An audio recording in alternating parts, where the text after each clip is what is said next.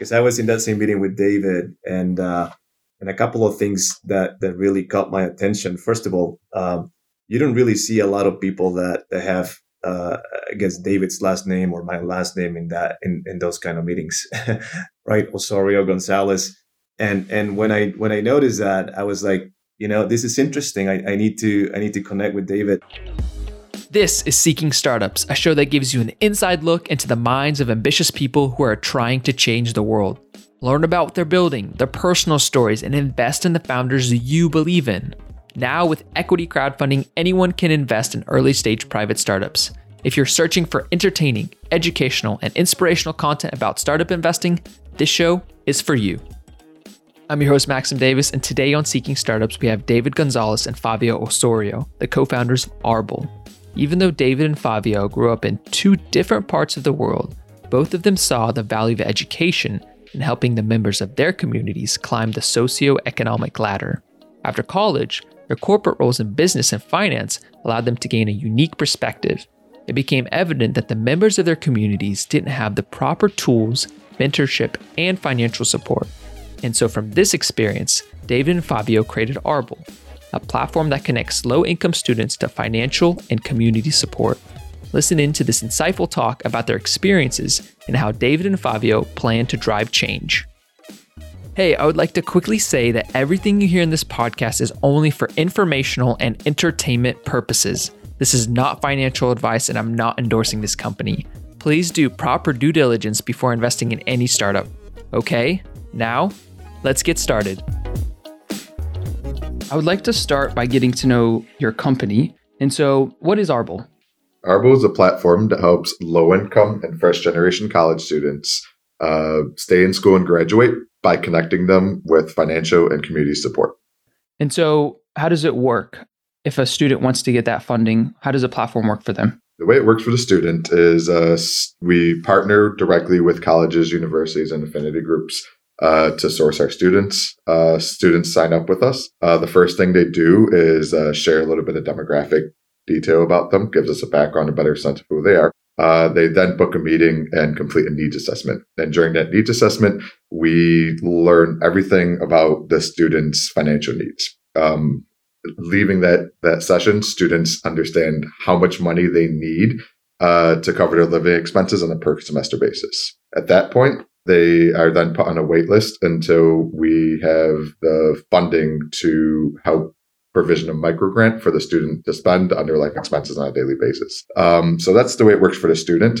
Once they do receive the funds, we put it in a debit card with controls. So it kind of has some guardrails or bumper cars so that they can't go outside of their expenses. And then they check in with us on a monthly basis. And then we continue to give them kind of strategic advice on how to navigate school. On the supporter side, we have established a charitable foundation, which we are raising the funds to provision of microgrants to the students for.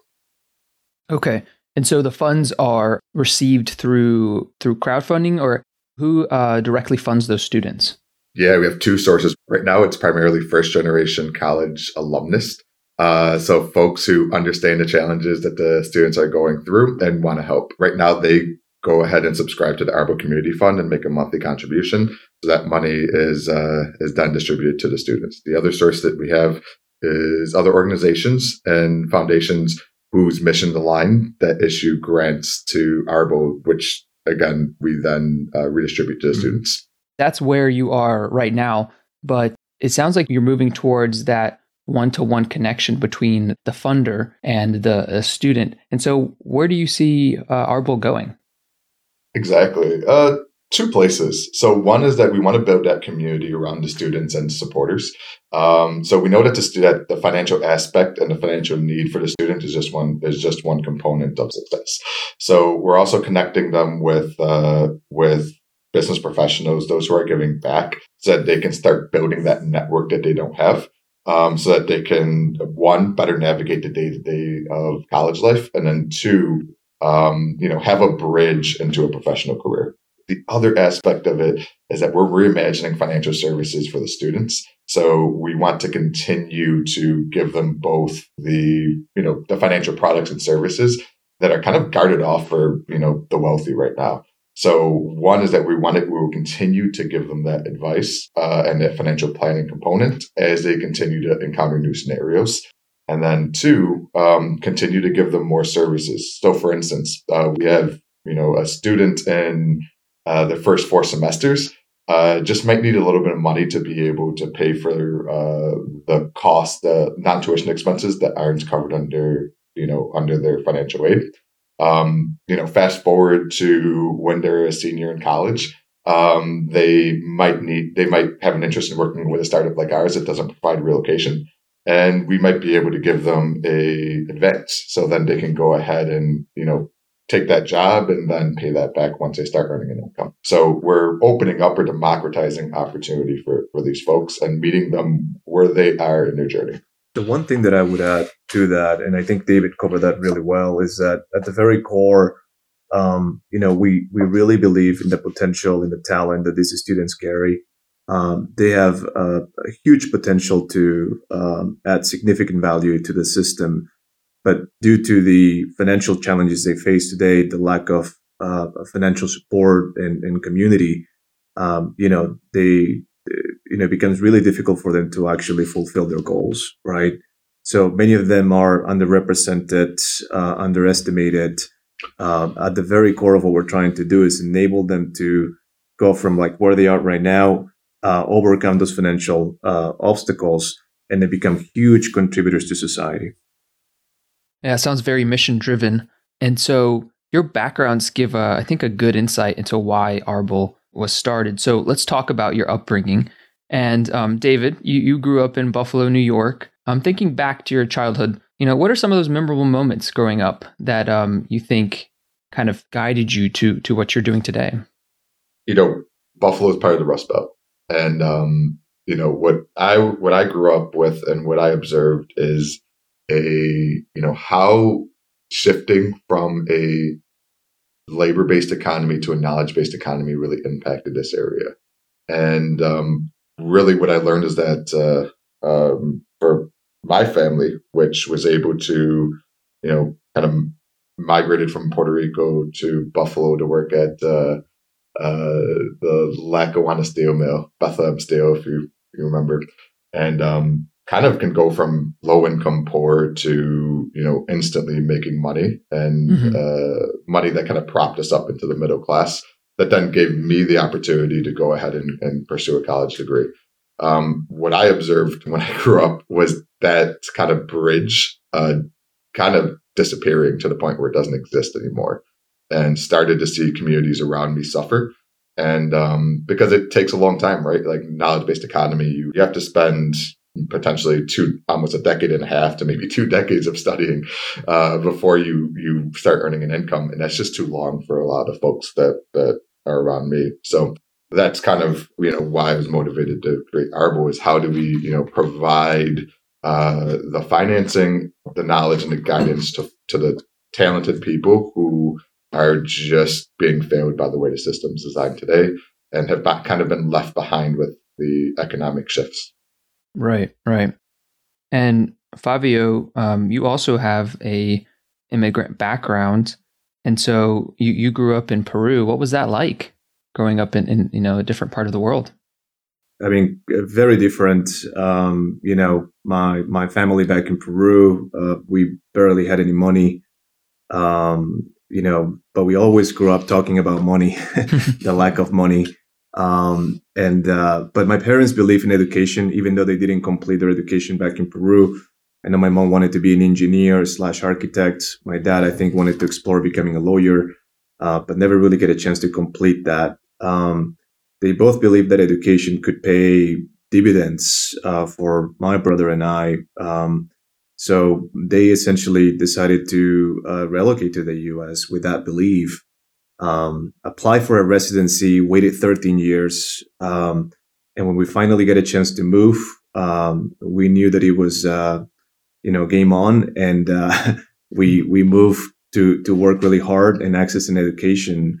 Very quickly, I realized that to reboot or restart your life in a new country is really, really difficult. when you move with no support system, no money, no English. And then in my case, my goal was to get into college and get a degree and then eventually get a job. Fortunately, and I think my interest in finance was fueled by the fact that we talked about money all the time and the lack of money. I discovered that, a career in wealth management, financial planning.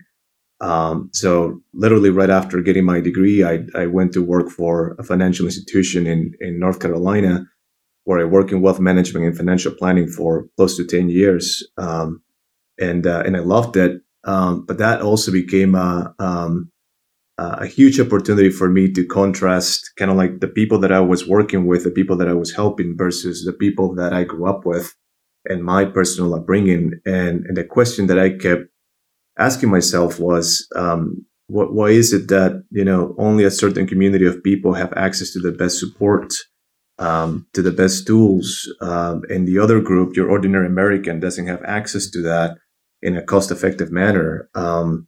And that became the trigger for me to want to explore ideas or initiatives that could help your ordinary American to access, more financial support in the longer term.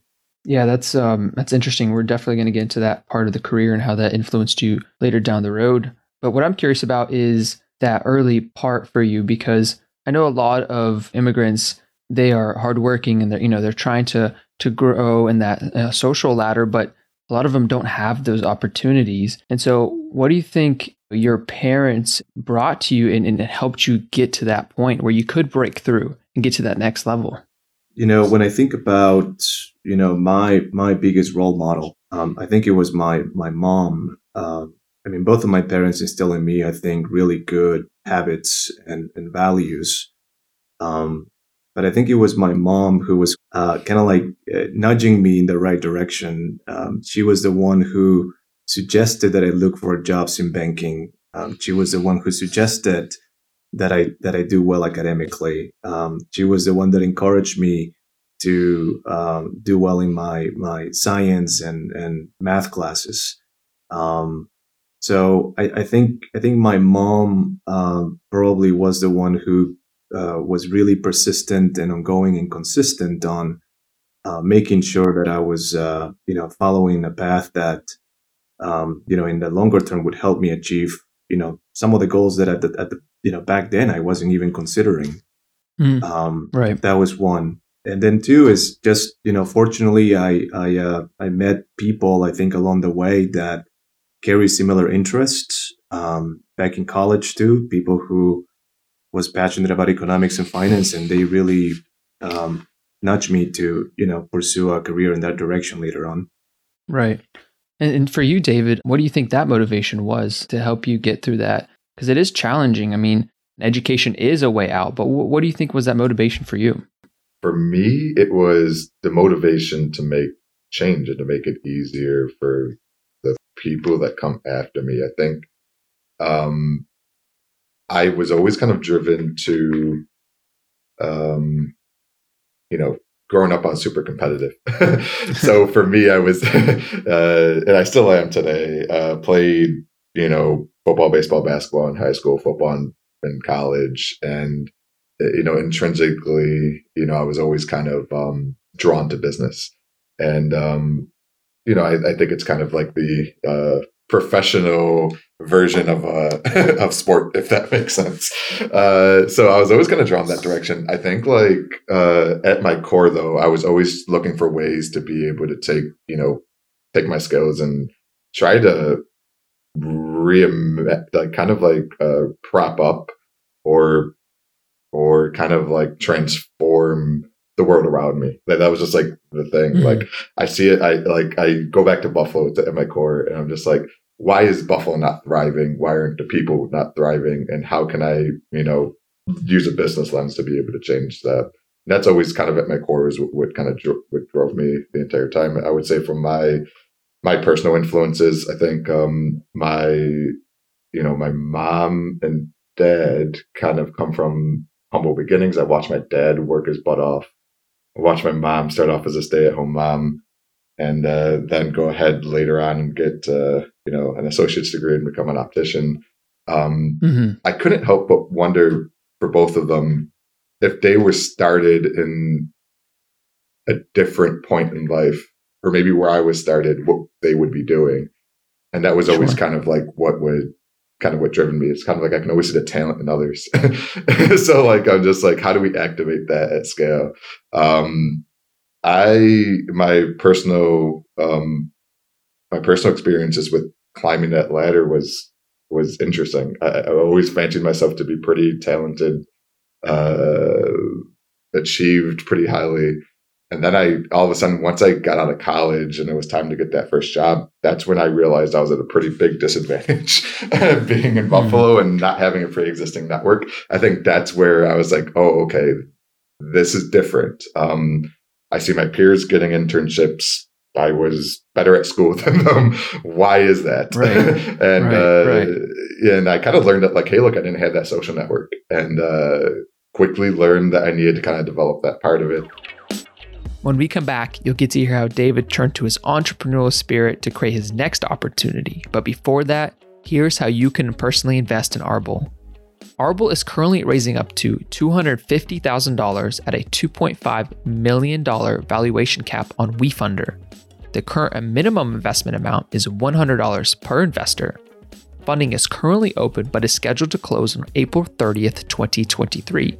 But if they hit their maximum funding limit before then, you'll be directed to their waitlist.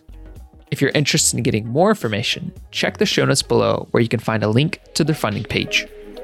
And so you're looking for an internship. Yes. Some of your peers are getting that, and you're struggling. It's hard. And so what do you do? What's your plan, and how do you grow from there? My entrepreneurial spirit took hold. I actually was like, okay, I knew I wanted to get into digital marketing. At the time, like Facebook was emergent, and they just launched their marketing platform where they just started enabling folks to advertise.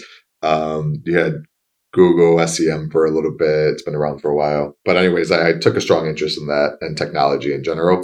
And what I did was like, hey, I'm just going to go, if the corporations aren't going to let me in right now, I'm just going to go door to door to the small businesses. I literally went door to door to small businesses. Wow. To see if I could just put my skills to use. And just kind of like at the time, early YouTube and just kind of self-taught to be able to deepen my skills.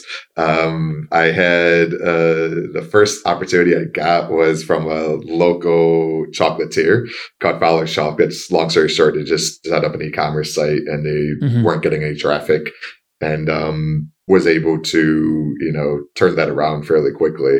Took a look at their CRM, identified folks who lived outside of Buffalo but still wanted to buy chocolates.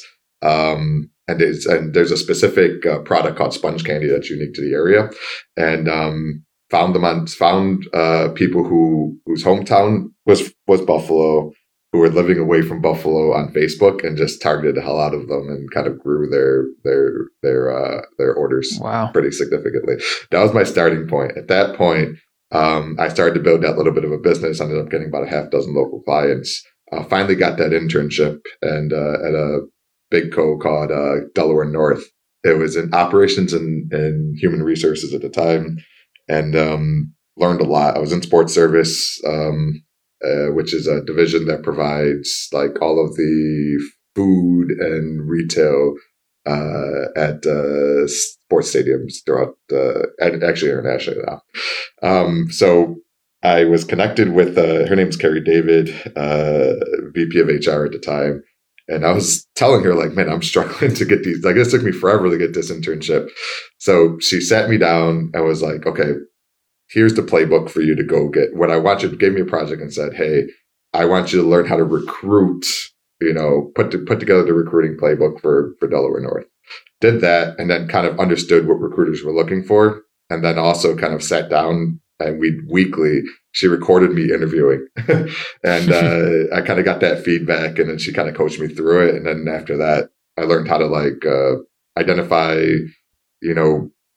kind of like make a short list of target companies identify the people at the companies that were hiring, and then how to market myself to them and then interview well. So I learned the skills, kind of went on to end up working at my big break was like HSBC, Right. product manager there, and the digital banking team. Helped kind of transform the contact center, implemented like conversational AI tools that were both consumer and back office facing. Did that for about 4 years. Moved on and kind of like had a lot of success. Moved on to a regional bank called M&T Bank. That's actually where I met Fabio. Okay. Had the opportunity to be on the strategy team as vice president of innovation. At that point, I was, talking with startups on specifically in this fintech space on a daily basis, pretty much evaluating them for partnership and acquisition opportunities. Then kind of came to the conclusion that I really want to work at a startup. So I started kind of like having conversation or chats with the folks that I was meeting. Came across a company called Kangaroo Time, which had moved to Buffalo to be part of a incubator that was growing, or an accelerator program that was growing significantly in the area called 43 North. Came across Scott, and he had a fintech product manager role. I was like, hey, this is the perfect job for me. Are you still interviewing? He's like, we're towards the last half of the interviews, but and we have our finalists, but let's talk. Long story short, talked to him, talked to a CTO, got the job. First day in the job, spoke with Scott and said, hey, what I really want is to be able to found my own company. I don't know what the company is yet, but I want to, but I know I'm going to figure that out. Right. Will you be able to mentor me on that? And pretty much started informal apprenticeship with him. Was in the boardrooms, putting together the decks, helping them fundraise, helping think through what it's like to kind of scale a team from like 6 to 50 at the time when I left. And then continued to grow and ended as a chief operating officer there. And I'm endlessly grateful for that experience, because he was able to kind of bring me behind the scenes to understand what the life of a founder is. And we've been through it all, everything from like having to navigate through COVID and like having to put in plans to take revenue down to zero, and having those hard conversations on who we'd lay off or furlough. Navigating out of that to the point where we were super successful, and then figuring out how do we scale teams and transition folks who were doing everything to specialist roles, and going through those growing pains, expanding to new markets. But that was super cool. So that's kind of where I ended. And then, long story short, when Fabio and I came together, he and I kind of like came to the idea that like financial services doesn't work for the people that need it the most. In the background, we were ideating on what ended up being Arbol today. I can see that, progression from trying to get that internship, finding mentors, building up into the point where you saw a problem and you said, I want to solve it. That's super fascinating. And for you, Fabio, you did end up going to Duke, and Duke is a very prestigious school, and, getting into such a school is very challenging. Can you talk about your college experience and how that influenced you later down the road? I think, the Duke community, I think, is amazing in terms of providing collaboration. And the one thing that I value the most about the Duke community is that it feels like one big university. It doesn't matter whether you are going to the School of Business or undergrad or the School of Law or Public Policy. You can literally reach out to anyone there, and anyone is willing to support you and at least listen to your story and figure out how they can help. So I think that was huge for me at a stage in my life when I was looking for a little bit of guidance. It was there too where I discovered a passion for business that was solidified. And at the same time, I became more passionate about social entrepreneurship. Duke has a huge community around that as well. So I think all of that really provided with a great platform for me to meet people from many different backgrounds, solidified my passion for economics and business, and then discover new things such as social entrepreneurship. Right, right. Let's go into what you did after that. So you graduated from school, and what was one of your first roles? My first job out of school was so I had just graduated, I guess, during the financial debacle. Wow. And it was challenging. I knew I wanted to go into finance. I had done an internship at T. Rowe Price. I had the opportunity to turn that into a full-time opportunity, but the environment became really, really challenging for me and for many other people that were graduating at the same time. Right. I didn't want to wait for the next opportunity to come to me. I didn't want to sit on my hands. So I immediately there was a car dealership right across the street from my house. So I went to that dealership. I knocked on the door and I asked for a job. Wow. And they gave me a job. And I worked there for a few months. And then immediately right after, and I was still thinking about the idea of exploring an opportunity to be in financial services. So immediately, shortly after that opportunity came up, and I relocated to North Carolina, where I work in wealth management, financial planning. A lot of people think that wealth management is only about investments, but quickly I learned that it's way more than that, right? There is estate planning, tax planning, risk management from an insurance perspective. Investments is part of that. And at the very core, it's really about taking a holistic and comprehensive view of the client's overall financial picture. So it was a really good experience. And, as I mentioned earlier, it was there where I get a chance to work with clients that had, millions of dollars in their brokerage accounts. And I was contrasting that with my upbringing, coming to the U.S. with no money, no English, nothing. Yeah. And back in Peru, we used to live in a little room.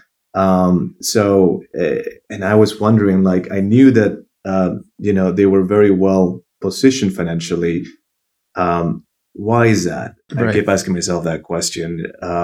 How can we make the same resources and tools available to people like my parents, right?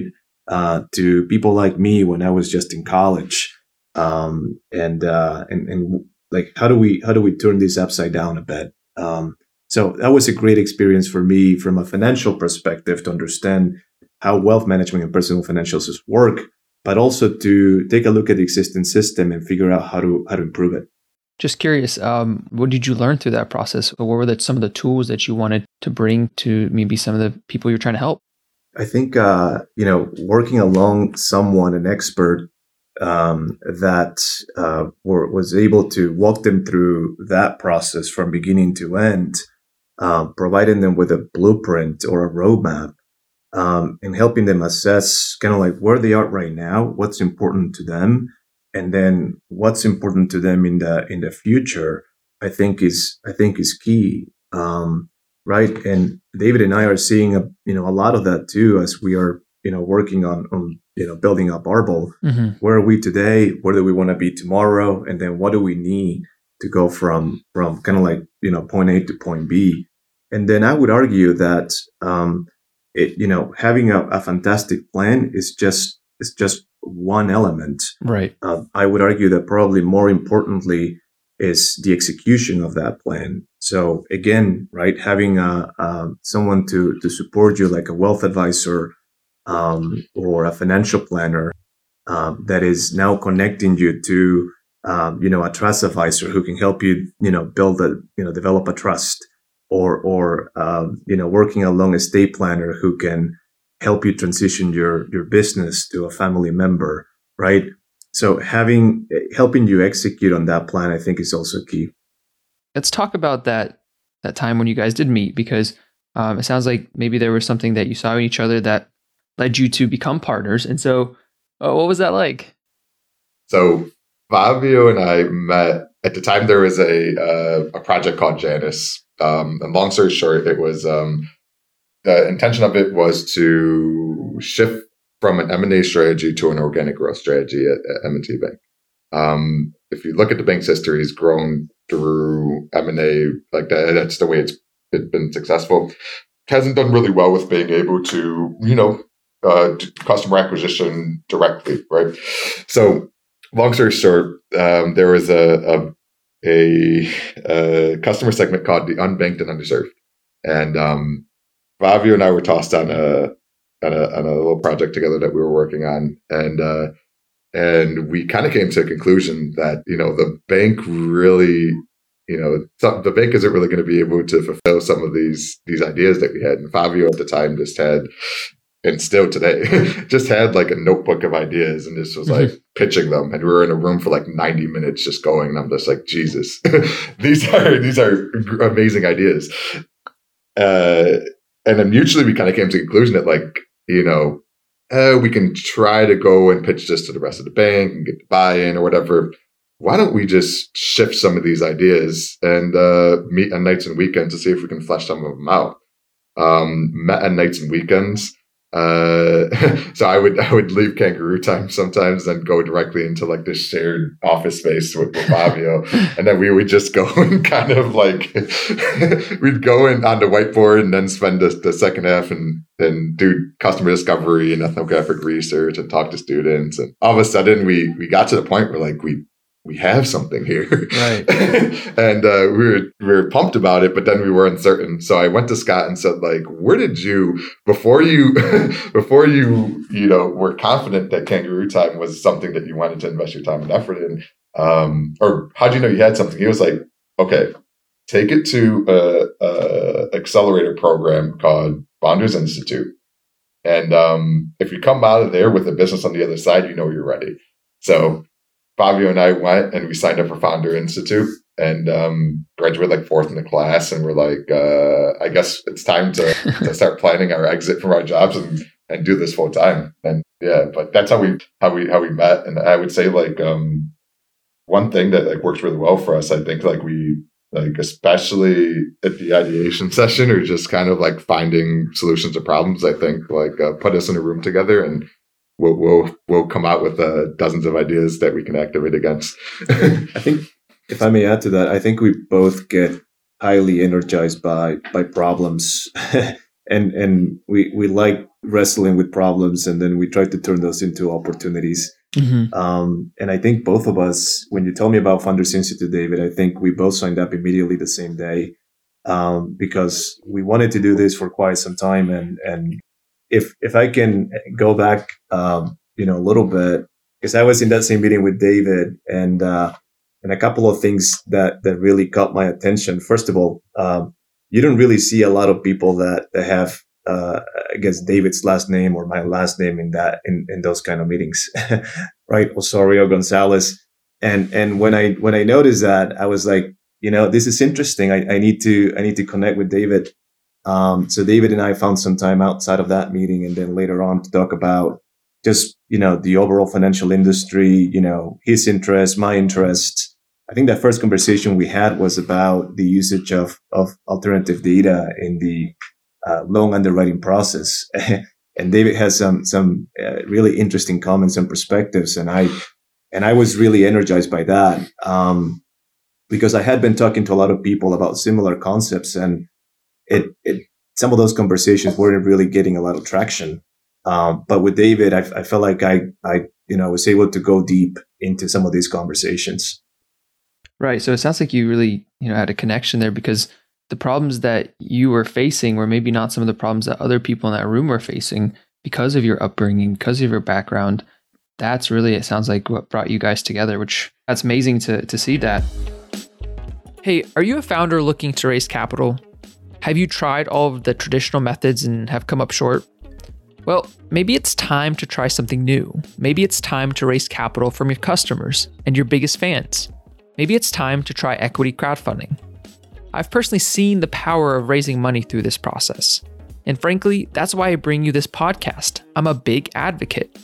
And so if you're interested, get started with your first regulation crowdfunding raise by using my referral code in the description. And better yet, by using this link, you can get $2,500 off your final fundraising fee. So go ahead and give it a try. I think that many people, see an idealized form of entrepreneurship, but, starting a company is very hard. I'm sure, David, you've seen that. at Kangaroo Time. And so can you speak about some of those difficult times you faced while, trying to get this company off the ground? Yeah, it's fun. I mean, the first things first is, deciding to leave a job title with, three letters behind your name is tough, especially one that's starting to kind of take off. So that was a really big, tough decision for me. And that's one aspect to it. The second is the financial aspect to it, right? It's a big risk. You're going down a 10-year journey of in the beginning, no salary, which is what it's like now, to paying yourself a modest salary and having a lot of your worth tied up in equity that you need to to prove out. Sure. And that's a big decision. And getting your fortunately, like family, friends, significant others, all were supportive of that goal, or all were supportive of that decision, which I feel very blessed and lucky to have, because those aren't easy decisions and conversations. So I would say number one is make sure that your team's on board with you, because you're going to need that support system. I think number two, what was really tough for me in the beginning was we kind of got like a lot of local press around it early, which was exciting and gave us momentum boosts. But it also was, I don't think I was ever that. It was kind of like a local famous, or like a little a little bit of local fame, and it kind of like freaked me out for a little bit. Interesting. So that was definitely something that I experienced initially. Was kind of like, it felt like heightened amount of pressure, right? Because it's like, oh, people actually believe in me and Fabio and what we're doing, and not only did I not want to let myself down and Fabio down and the students that we're trying to help and my families, but then it's all of a sudden there's people on the street recognizing who we are and they're rooting us on, and it's just kind of like, oh geez. So the gravity of it felt really big. I think that was like the starting point. And I think over time, Fabio and I talked through some of that stuff and got grounded again and got focused. So that was one. The second bit of it, like actually working on the day-to-day, I mean, things change. The life cycle, we talk about this all the time. The life cycles are so fast. I mean, sometimes a day feels like a week feels like a month feels like a year ago. I mean, it is so crazy how much information, or how much stuff, or how much information we sift through, how many meetings we go through, how many iterations of just product ideas or strategies that we go through. Things are constantly changing. Yeah, and so it's constantly changing, and it's kind of a fun ride, but at the same time, it's like holy crap! Like things have really went from A to B pretty fast. So I think you have to get ready for things to change. The other thing is kind of like finding product market fit's been fun. And I guess embracing that, like, you're not going to have that at your first swing at a bat. And, but every time it feels like every time you get a new insight that brings you a little bit closer, and brings you a little bit closer. And you just have to be open to that process. It's a humbling process, but once you buy into it, you get a little bit more successful every time. So the only thing that I would add to that is, I think to do this, you really have to be passionate about it. I think both David and I see this as really as having fun. So it doesn't really feel like work for us. Yeah, I mean, just like anything else. I mean, eventually you got to take a break and recharge and take a look at things where they are and where you want to be. But I mean, overall, I think we both enjoy it a lot. It energizes us. In terms of challenges, the only thing that I would add is, I guess, in my experience is, lack of funding. I come from a community where, I can reach out to my uncle or my aunt and it's, the financial support isn't there. Right. And this applies to, just from doing research and personal experience. I mean, this applies to many other communities of color, that don't necessarily start with, that financial support that perhaps other communities start with. Yeah, I mean, funding is obviously very important to really fueling that growth. And so How are you approaching that problem? How are you trying to make sure that Arbol has the right amount of funding to accomplish its goal? Number one, take everything I learned from Kangaroo Time. Had the pleasure was lucky enough to kind of see what 2 fundraising cycles looked like, and what made us successful and what gave us some challenges. That was number one. Specifically, if let's bring that down a level, started with early supporters, friends, family, people who really believed in us. I think that was kind of what we knew that we were selling was, hey, David and Fabio are going to figure something out, or they're going to figure this out. And I think that is pretty much all you got early on is belief in you. And sure. That's kind of don't be afraid to tap into that, I would say, because that'll get you started. Second is starting to have those first conversations, introducing who we are to everyone and what the problem is that we're solving and the market opportunity. And having those conversations, even if, a lot of times you're going to get no's, you're going to get past it, you're going to get passed on, get used to that, but at least, get them into your newsletter and demonstrate progress, and they'll start to understand the business a little bit more and understand that you can execute. That's how we started to pick up our first angels. So like step one was friends and families, early supporters that believed in us, mentors. Then we had initial conversations with, angel investors, people who demonstrated that they write checks, and got them into our mailing list and our newsletter, and just was really consistent with communicating how we're executing against the business and what we're learning. And then we were able to pick up our second wave of investors. And then 3 is then kind of like accelerators. So we're in 2 local accelerators. One is the UB Cultivator, or University of Buffalo Cultivator, which is a good match for us based on our mission. And another one is called Launch New York in Buffalo. And it's just another source for us to be able to not just get the capital, but the access to startup community in Buffalo, and also leverage the networks into the institutional rounds that will be coming around the corner. So that's how we're setting ourselves up. Right.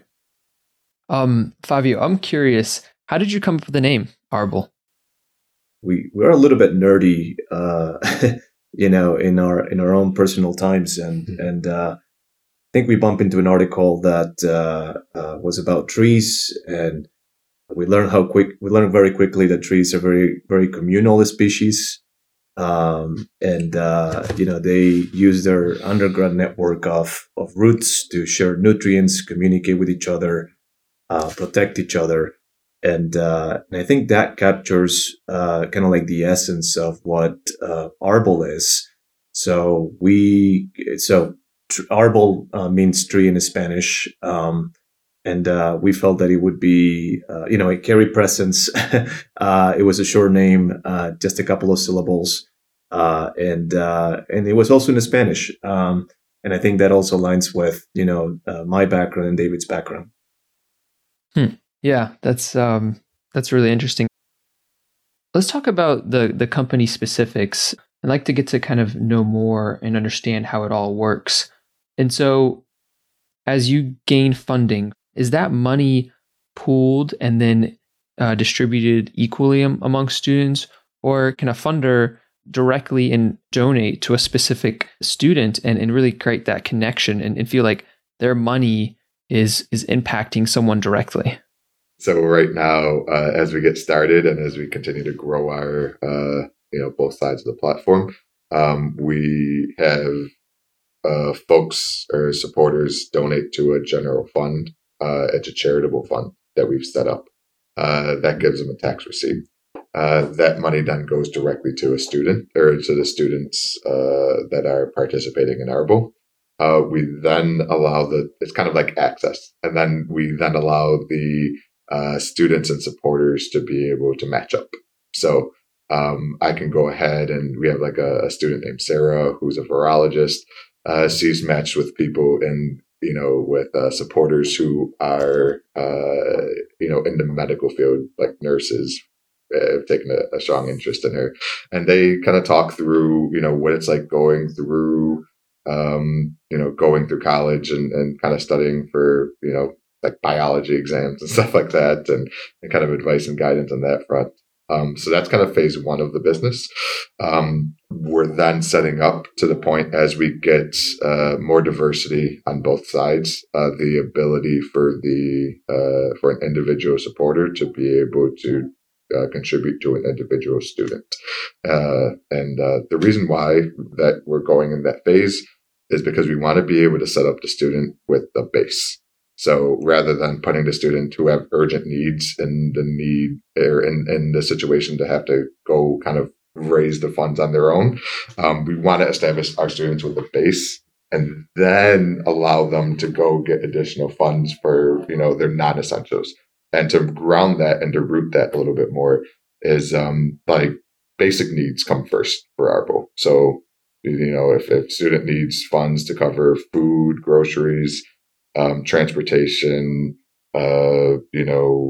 housing, any of those things, we make sure from that general fund that money goes there. But then students sometimes need a little bit more, right? Like I didn't get the opportunity to go study abroad. I just couldn't afford it.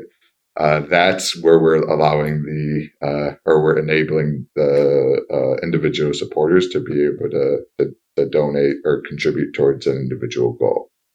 When I think of, the donation space, when someone has a direct connection to the success or the support of a cause, they're more likely to contribute. And so I think that's really a differentiator that could make Arbol successful.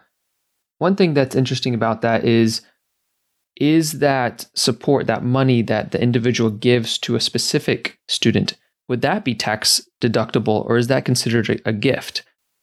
If you're to give directly to, like if you pick a student, that's not tax deductible. But if you were to give to a set of students, that is tax deductible.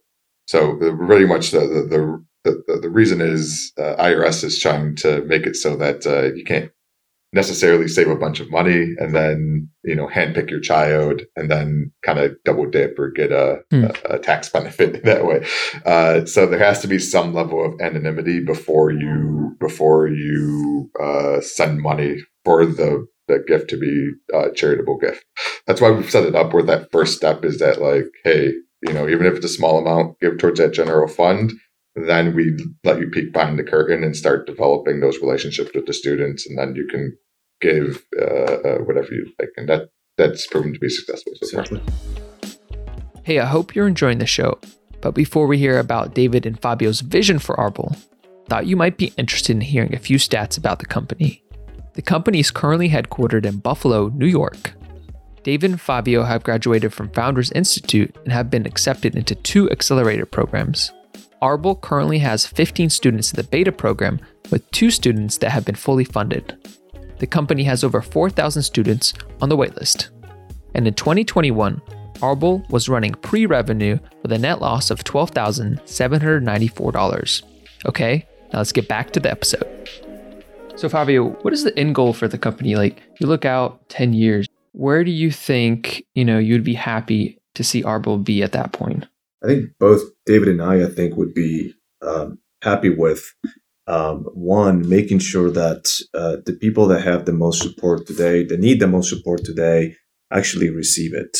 So we love to see more students stay in the school and graduate, right? We know today that there are about 8 million low-income college students and only 20% of them graduate. So we love for them to stay in the school and graduate, and then, those students that are talking about becoming doctors, becoming engineers, becoming software developers, whatever your career path may be, if we can help them become that, I think that would be huge. The other aspect of this would be to we really envision a company where we have an opportunity to reimagine literally all of financial services.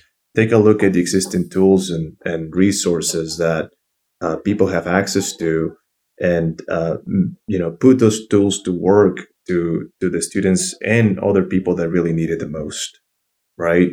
So sometimes you have to start from zero.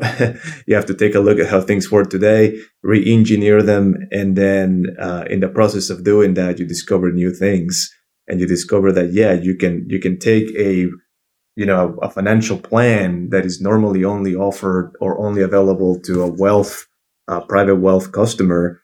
But now, hey, this is available to literally anyone and everyone.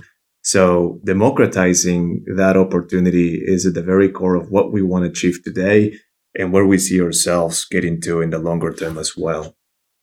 Being that, it is this opportunity, you will face competitors, right? I mean, it's just a natural evolution of a startup. And so can you talk about what you're doing to protect your business from competitors? To be clear, I'd say our competitors right now are, college endowments and scholarship funds right now.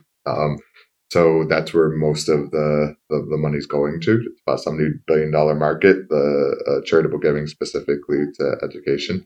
And, we're taking a piece of that. So we protect the way that we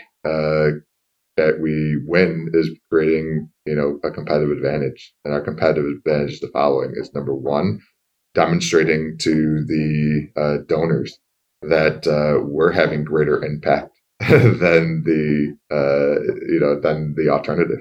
Mm-hmm. We're not just, the money isn't just going to a general fund that is being used for buildings and other things. It's going directly into the students' hands. And then we're also backing the students with a community of people who help them stay in college. And then they also have access to our team of financial planners who make sure that they're not just, just have the finances, but they're also have the knowledge to be able to, use those finances correctly and effectively. So that's where we become distinct from, maybe like a scholarship fund or some of these other places or some of these other solutions that are out there. And then lastly, I think it's like the community. I think that's where we're going to win, is by standing up a community of, first generation college students, first generation college graduates, and allowing that to continue to grow. I mean, first generation college students, the students that we're working with, have already committed to becoming donors when they graduate. So as we continue to scale, we're kind of we're shifting the paradigm of folks, right? Like, hey, give back. I've been helped with community and financial support. I'm now gonna pay that forward, and that's actually one of the first names of the company was Pay It Forward. But yeah, that's where we win, is by standing up that community and making sure that the impact is directly with people and not necessarily to organizations. The other thing that I would add to that is it feels a little bit early to think about this, but it's the people, right, that we bring on board.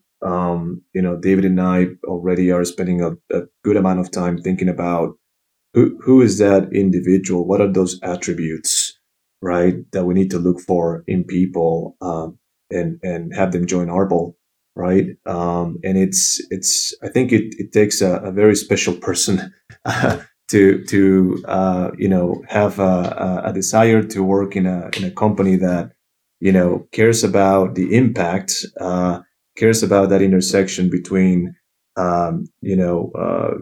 growing up as a business, getting speed to market, scalability, but at the same time, making an impact in the world. I think is huge. And we know that the first 15 to 20 people that we hire are essentially going to build a foundation of Arbol, right? And that's going to be key for us to be able to compete in the marketplace. But more importantly too is being adaptable, right? As things continue to change, you need the right team to be able to change quickly and change well enough, right? As all of that continues to take shape. The other thing that I want to say is we do talk a lot about competition, but more importantly, we do care about our customers more. Mm-hmm. I think we don't necessarily just talk about competitors as a potential challenge. I go to bed thinking about like, have we developed something that customers really care about? That's my biggest fear. And so that's why David and I are constantly talking to both supporters, donors, as well as the students. David mentioned that competitive aspect being that community. And one thing that's interesting about Arbol is the social aspect. And one thing that I've noticed also is both of you have had mentors and have had people that have helped guide you. And so can you talk about that social aspect, how individual supporters, can help, not in a monetary sense, but in a mentor sense, and how you're helping the students learn financial literacy? So on the mentorship side, that's number one is that we're collecting demographic data on both the students and the supporters. It's pretty much just like a social profile. But what that allows us to do is make predictions on who would be matched or who would be best matches for each other. And we're already facilitating those things. So like I referenced earlier, Sarah is already connected with, medical professionals. And it's kind of helped her to be able to kind of ask some questions about like, what classes should I take? How would you approach this subject? And then also kind of visualize what it's like to actually work in a hospital. So that's been pretty cool for her. And we continue to kind of facilitate those matches. And that continues to kind of reinforce that kind of component of community and that component of advice and guidance to the platform. Number two, the service that we're giving to the students as far as financial services is concerned is we're creating what we are terming financial balance. So we give the student the money to cover their life expenses, but then we're also giving them the tooling, the financial literacy part of it. What you'll find in the market a lot of times is you get one or the other and not both. A lot of times we talk about giving financial literacy, and you can take a class, learn how to create a budget, learn how to understand what your needs are. But if I don't put money in your hands, it's kind of pointless activity. A lot of times I can put money in your hands. Like for instance, we have a lot of students that maybe draw extra on their student loans to be able to cover some of their expenses, but they have no idea, they really struggle with budgeting, run out of money quickly, start scrambling, or are working all these hours all these hours, like 40 plus hours plus going to school full time, and don't really understand how much they need to work so that they can focus on their studies. So we bring visibility to that. So on that first point of interaction with the students, they hop on a Zoom. They talk to Fabio or one of our other financial planners, and they walk through a needs assessment and understand holistically, what is their current financial state, and then we layer on, okay, here's your need, and then we take from our Arbol Community Fund and provision a micro grant, in a debit card with controls, and that debit card is that kind of like that other piece that gives the student some financial independence where they can go ahead and spend with those controls. Then also allows them to kind of like prevent mistakes. So like certain merchants would be blocked and whatnot. And then the last component to it is, they check in with us monthly. So once they do go off and start spending, they then have a monthly conversation with us to be able to talk about like, how is it going? How are you performing against your plan? And, how has your situation changed since? And we can adjust to that. So that's what we offer for the students. That's because, life changes over time, right? Yeah. Priorities change over time. Right. And, your experiences as a sophomore in college are probably going to be very different than your experiences as a junior or senior in college. The other thing is, again, going back to how we approach a needs assessment process is very holistic. It's not just about how much money you need to set aside for this or for that, but in many cases, you also need to account for family situation, right? You need to account for how much debt have you already accumulated. Are you borrowing in the form of student loans, government backed, or are you borrowing in the form of private loans? If so, how big is that right now? And what's the rate on that? right? Are you paying off the interest today, or are you delaying those payments until later? So you can see that,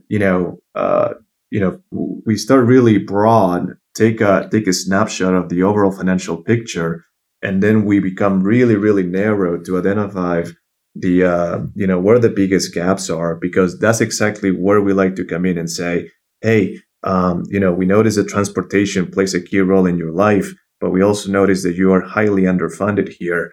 We can help you there, right? That's how we actually help move the needle, by dissecting the situation so well that we can say, okay, it's right here where we can make the most impact. Right. It sounds very student specific, and it gives them that opportunity based on their situation. I have one final question, and it's for both of you. In entrepreneurship, do you think it's more important to be courageous or intelligent? Courageous. It's funny, we were just talking about this yesterday. I don't believe I'm specifically more talented or smarter than anyone, to be honest with you. I think my competitive advantage as a person is I'm going to show up every day. And no matter what happens. And I think that's the game you're playing. Actually, I'm pretty confident that's the game at an early stage, at least, because you're constantly making proximate bets with little data, and you're constantly facing the fact that you're going to be wrong, but you're going to get a little smarter every time. And that takes a lot of, that takes you to be courageous, because a lot of times, especially if you go through, being a successful professional where you do have a lot of data in front of you, or you go through like the college system where like there's clear right and wrong answers, that's going to be different for you.